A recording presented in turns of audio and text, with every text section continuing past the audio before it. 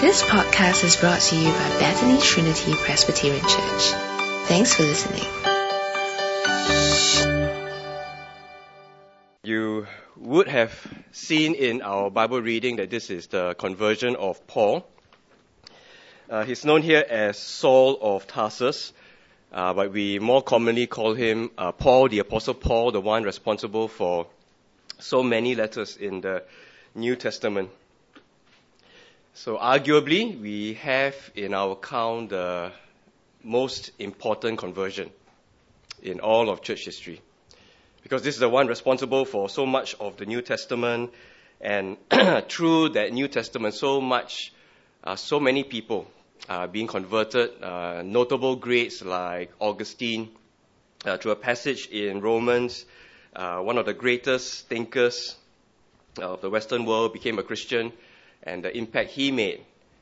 Luther himself also, through the book of Romans, became a Christian, and we know the impact he made.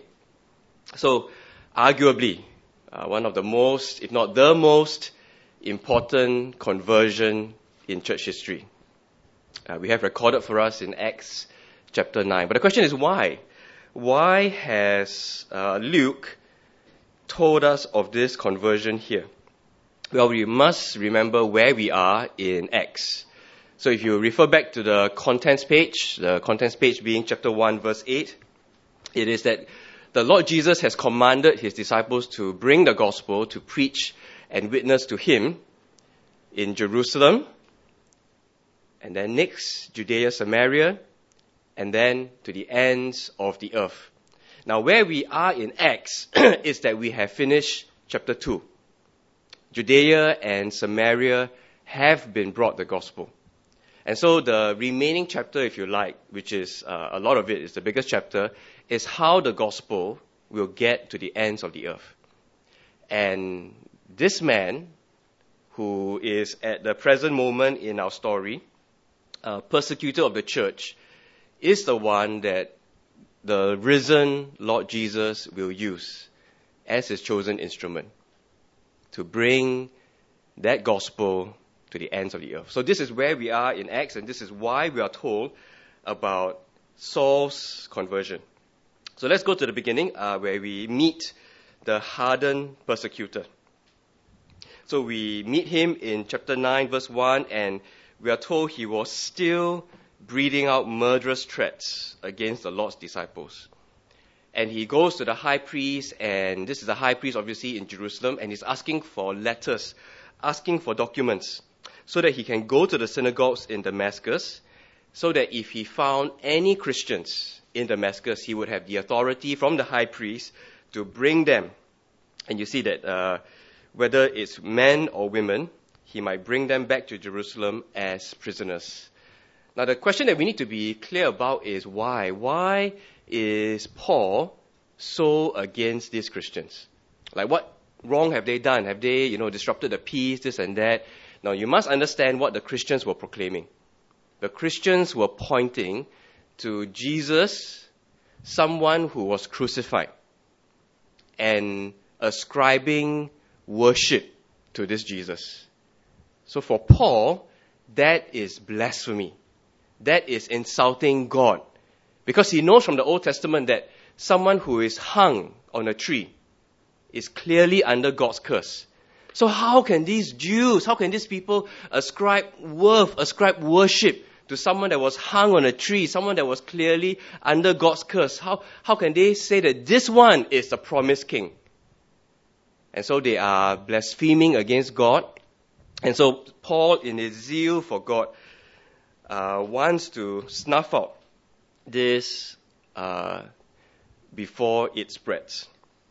And so he's done what he could in Jerusalem, and not satisfied with that, he is going to Damascus to weed out the Christians who are there. Now, as he is on his way to Damascus, you might imagine him all important with his friends, most likely the temple police, accompanying him so that they can bring these people back as prisoners. And we are told in verse 4, as he neared Damascus on his journey, suddenly a light from heaven flashed around him. And he fell to the ground, and he heard a voice say to him, Saul, Saul, why do you persecute me? Now, when you or I walking along and we meet a bright light, because we are from the UFO Hollywood generation, we might think, hey, is this aliens? Something like that. But Saul is steeped in the language and in the stories of the Old Testament. So when he meets and sees a bright light, there is only one thing he's thinking of. God is present. And if not God, at least someone who is representing God. He is in the presence of a heavenly being. And so you can imagine Paul walking there, and we are told in another account that it is noon. Okay, so at the point in the day when it is brightest, Paul is struck to the ground with a light that is even brighter than the noonday sun. And in the Old Testament, when God calls out to the people, it's always Abraham, Abraham, or Moses, Moses. And what does Saul hear? He hears Saul, Saul. So without any doubt, Saul knows that he is meeting someone, the heavenly being, if not God himself. Saul, Saul. But the next part leaves him confused. Because that heavenly being says, why do you persecute me? Persecute? Persecute you? Who are you, Lord? That's his next question. And the answer, I am Jesus, whom you are persecuting. Now, there are no words I could use to try and convey to you how shocked Paul must be. Because full of zeal, full of devotion to God, Paul is on his way to Damascus. He is trying to weed out these Christians who are worshipping this Jesus who was crucified, who was cursed on a tree by God. And it turns out that this heavenly being is Jesus, is the Lord Jesus. And this heavenly being says, you are persecuting me. I think we cannot imagine the shock that Paul must have been in. But there is a greater shock that remains for Saul, because what does Jesus say next? Even though you are persecuting me, the next instruction the Lord Jesus gives is, now get up. Now, do you know what's the significance of that? Saul has been struck to the ground. Saul has just been informed that all your actions, your persecuting, your approving of Stephen's death, your dragging these Christians off into jail, separating husbands and wives, separating children from their parents, throwing them in prison, all these tears, all this heartache that you have caused, you're persecuting me, you're persecuting my people. This heavenly being, this Lord says to Saul. But the next instruction is, get up. Now get up. Saul, in spite of his persecution against the Lord Jesus, he has been spared. He's not being punished. He's not been, annihilated. He's not been destroyed. He has been spared. Now get up. Go into the city and you'll be told what you must do. And then we are told in verse 7 that the men traveling with Saul stood there speechless. They heard the sound but did not see anyone. Now we are told this because Luke wants to affirm to us that what Saul experienced was something objective. It wasn't, Saul because he, traveling too hard, he was lack of sleep, and so he hallucinated. No. This actually happened in time, space, in history. It actually happened. But the other companions with Saul were prevented from hearing exactly what the Lord Jesus said, and they were prevented from seeing the Lord Jesus. They only saw the bright light, but they didn't see the Lord Jesus. And they didn't hear what he said. But they did hear something happening, and they did see that bright light. So it was something objective. So Why was it that the traveling companions did not see and did not hear what Saul heard? Well, we'll answer that when we turn to the next vision that we are told in this passage. And we are brought to Damascus in verse 20, where there's a disciple, verse 10, there's a disciple named Ananias. And in a double vision, Saul has a vision and Ananias also has a vision.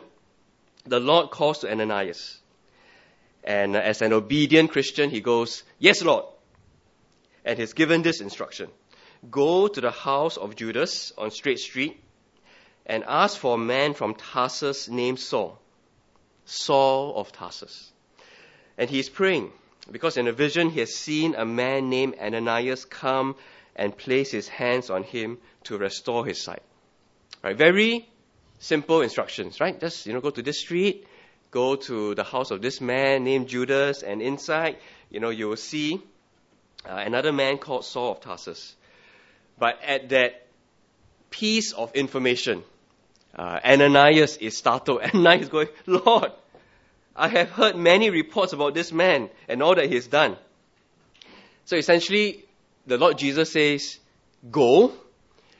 But Ananias says, "No, Lord, this Saul of Tarsus, don't you know? We are here cowering in fear because we've heard that he has got letters, from Jerusalem. We've heard all the harm he has done, and he's on his way here, and he's going to arrest, all your people, all who call on your name."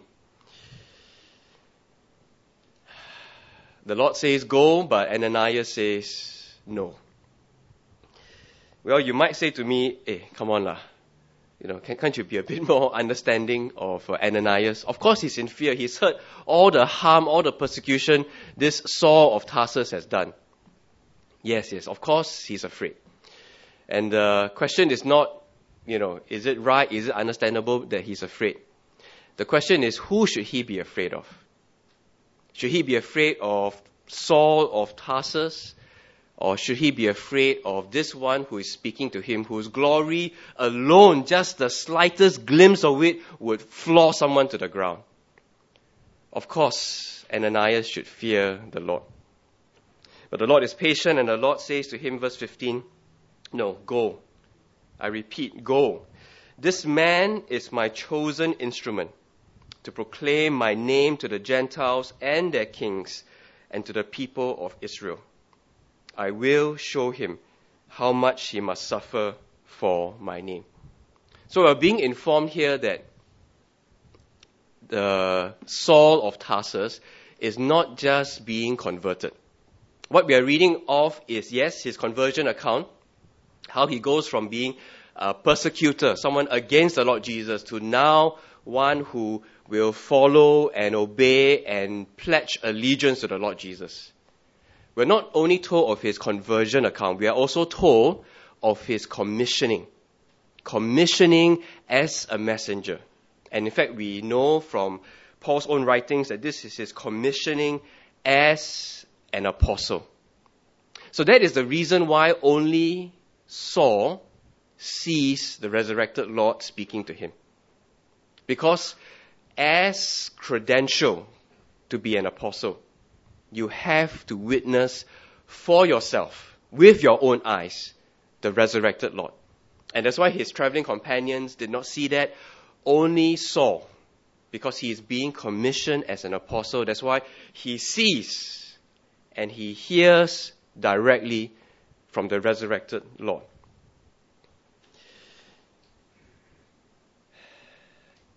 Ananias goes, verse 17, and he goes to the house and he sees Saul and goes up to Saul, places his hand on Saul who is blind, and he says these words, "Brother Saul." Brother Saul. So can you imagine Saul? He's been struck down by light. He's blind for the last 3 days, and he's what is he thinking? What is he meditating in his heart?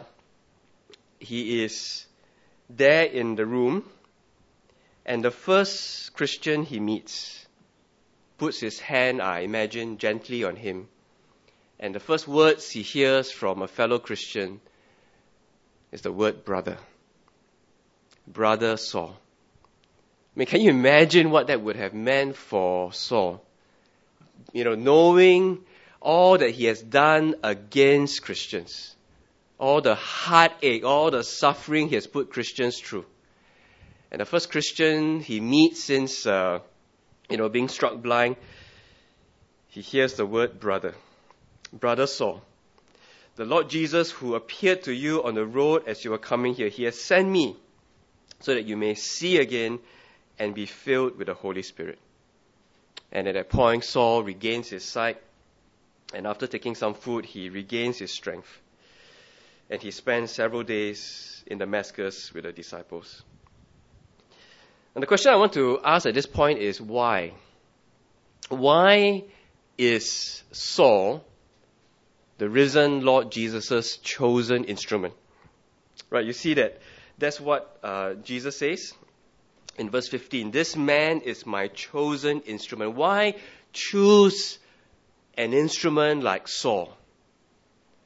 Well, you know that there are many things in Saul's favor in terms of his background, in terms of the privileges he has. So, as a Jew from the tribe of Benjamin, as someone who is fluent in Hebrew, and most likely Hebrew, Aramaic, Greek, and most likely Latin as well. That's how learned Saul was. He studied under the most famous rabbi in that time, the Rabbi Gamaliel. And he was told that when Gamaliel passed away, other rabbis, the other priests wrote of him, a great light has gone out from Israel. See, that's how highly they thought of Gamaliel.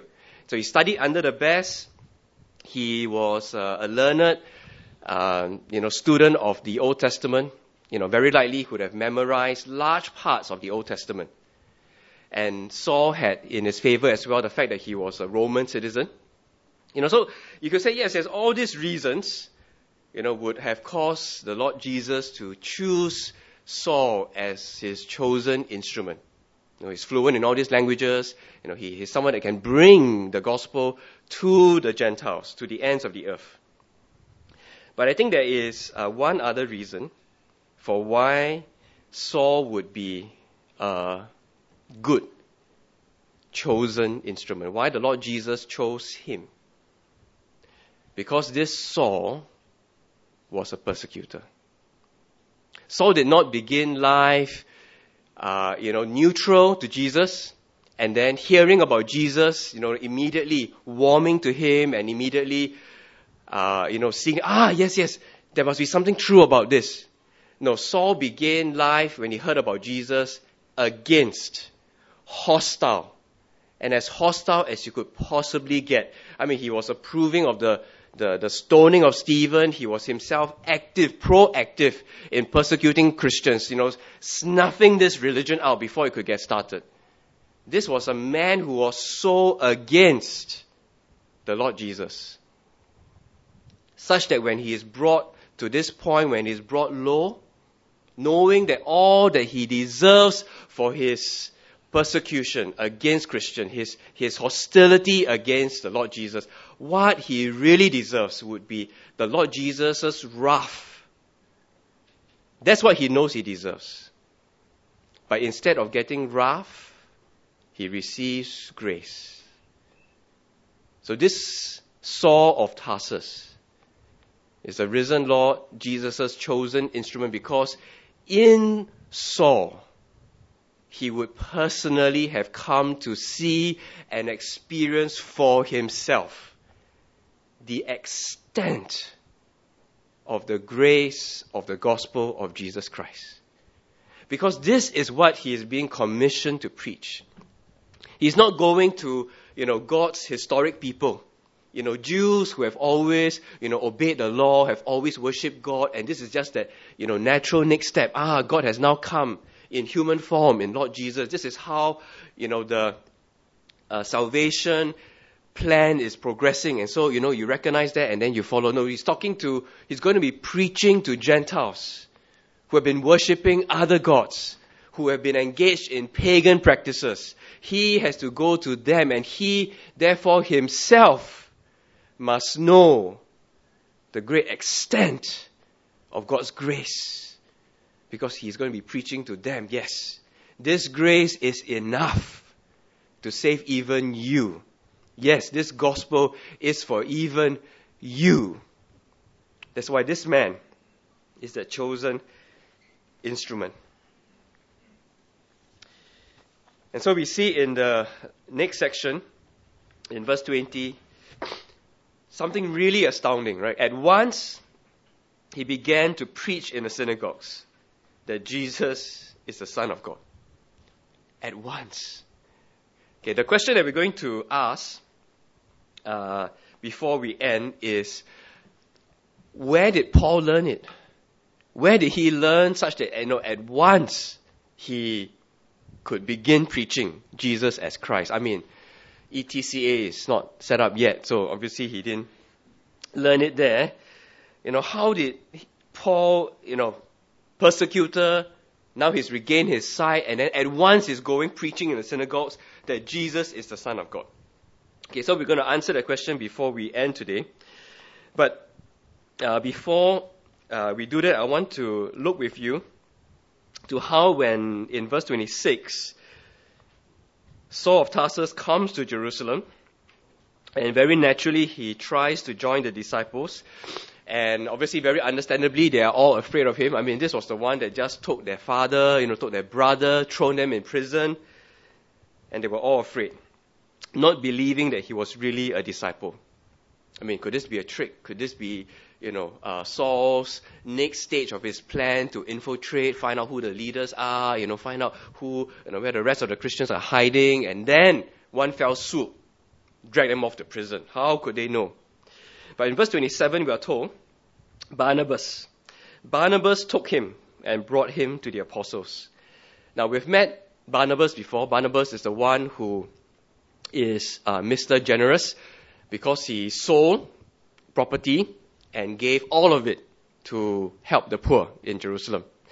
And because he was so encouraging, the disciples had a nickname for him. Oh yes, you're Mr. Generous, but I think you're more Mr. Encouragement, okay, which is what what Barnabas means, son of encouragement. So Mr. Encouragement lives up to his name, and he is convinced that Saul is a true disciple, and he brings Saul and brings him to the apostles, and he relates how Saul, on his journey, himself had seen the resurrected Lord. And the Lord had spoken to him, and how in Damascus he had preached fearlessly in the name of Jesus. So Barnabas vouches for Saul, and Saul is now trusted, and he continues preaching in Jerusalem. And we are told, as the Lord Jesus had predicted, this one, my chosen instrument, he will bring my name to the Gentiles, and I will show him how much he must suffer for my name. And so, true to the fact, he preaches in Damascus, and they want to kill him. He goes to Jerusalem, he preaches in Jerusalem, and the Jews also want to kill him. So he is sent off to Caesarea and sent off to Tarsus. So what the Lord Jesus says about Saul comes true. He preaches and he suffers for it. The one who was, meting out, throwing out persecution and suffering is now the one who is receiving persecution and suffering for the name that he has believed in, the risen Lord Jesus.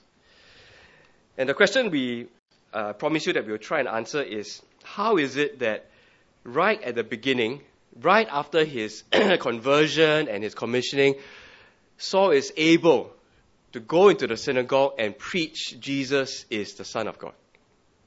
Well, I think there's a few ways to explain it. Number one, he would have heard the preaching of Stephen. He would have heard the preaching of the apostles. Obviously, at that time, he would not have believed it. In fact, he was so against it that he was going to do everything in his power to try and snuff it out. But he did hear the preaching. But I think more than just that, would have been his own Damascus Road experience. Because on the road to Damascus, he sees for himself the risen Lord Jesus. And so it would have taken him more than just an instant. But 3 days he was blind. 3 days he did not eat. He did not, he was spending his time, I'm sure, meditating, thinking, and really pondering the events of what has happened to him. And because Saul is so steeped and so learned in the Old Testament, and because Saul is, a brilliant man, I think very quickly he would have put two and two together, the connections would have been made. Yes, Jesus was crucified. And being hung on that tree, being hung on that piece of wood, would mean that he is under God's curse. But there, on the road to Damascus, he sees the risen Lord Jesus himself. Which means he must not be cursed, because if he was truly cursed, then he should remain on that tree. He should not be resurrected. But the fact that he's resurrected means that he is being vindicated by God in the most glorious and demonstrable way. God is now saying, yes, this one does not deserve to be cursed. This one does not deserve to die. This one is vindicated in the highest possible way. Now alive and now, emanating from him, heavenly light. So if he is not cursed, then what was he suffering on that tree if it wasn't his curse? And then how is it that I, persecuting him, persecuting his people, how is it I can now be asked to get up? How can I now be, set free? How can I now be given this commission? Someone must have taken my guilt, my curse for me. And that someone must be Jesus. When he was hung on that cross, yes, he was cursed, but he was not cursed because of his own sin. He was hung on that tree, facing the curse, bearing the curse for his people. He himself must not be cursed because he is standing risen right there before my eyes. And so if he is the one who has borne our curse, then it means the righteousness that I'm trying to gain in obeying the law, it must mean that is a dead-end road. Because if he has borne the curse, that means the only way to attain righteousness must be through him. That's why he can let me go. That's why he can ask me to get up and give me this commission. Because you see, Saul on the road to Damascus, he is going there to persecute Christians, and he's going there as the expression of his devotion to the law, as his devotion to God. And if this highest devotion to the law, devotion to God, could not get him righteousness, then the law is a dead end. And the only hope, the only solution must be in this grace that I have experienced, because the one who was cursed bore my curse for me. So what should we learn at the end of all this? Some people, after talking through the whole of Acts chapter 9, make the point, if even someone like Saul, such a hardened persecutor, could be saved, then it means that anyone can be saved. Right? So that's the common application I hear when I hear sermons of this passage. If even Saul could be saved, then it means that, that a colleague of yours, that family member of yours, who at this moment is so hardened, he's not beyond hope, she's not beyond hope. Because if even Saul can be saved, then they can also be saved. I think it's tempting to think that way. And to one sense it's true, but I don't think that's the way we should go about applying this passage. I think that's not the best way. Because, yes, obviously this hardened persecutor, so against Christians, yes, he can be saved. But just because he is saved has no bearing on your colleague, has no bearing on that, very hard-hearted family member of yours. There could be many reasons why God would want to save this hardened person that has nothing to do with your colleague or your family member. Do you see what I mean? But to the extent that Saul, this hardened persecutor, now turned into Christianity's most fearless and bold proclaimer of the gospel. Yes, the fact that he can be turned around in this way. He's being turned around because he is the risen Lord Jesus' chosen instrument to proclaim the gospel to the ends of the earth.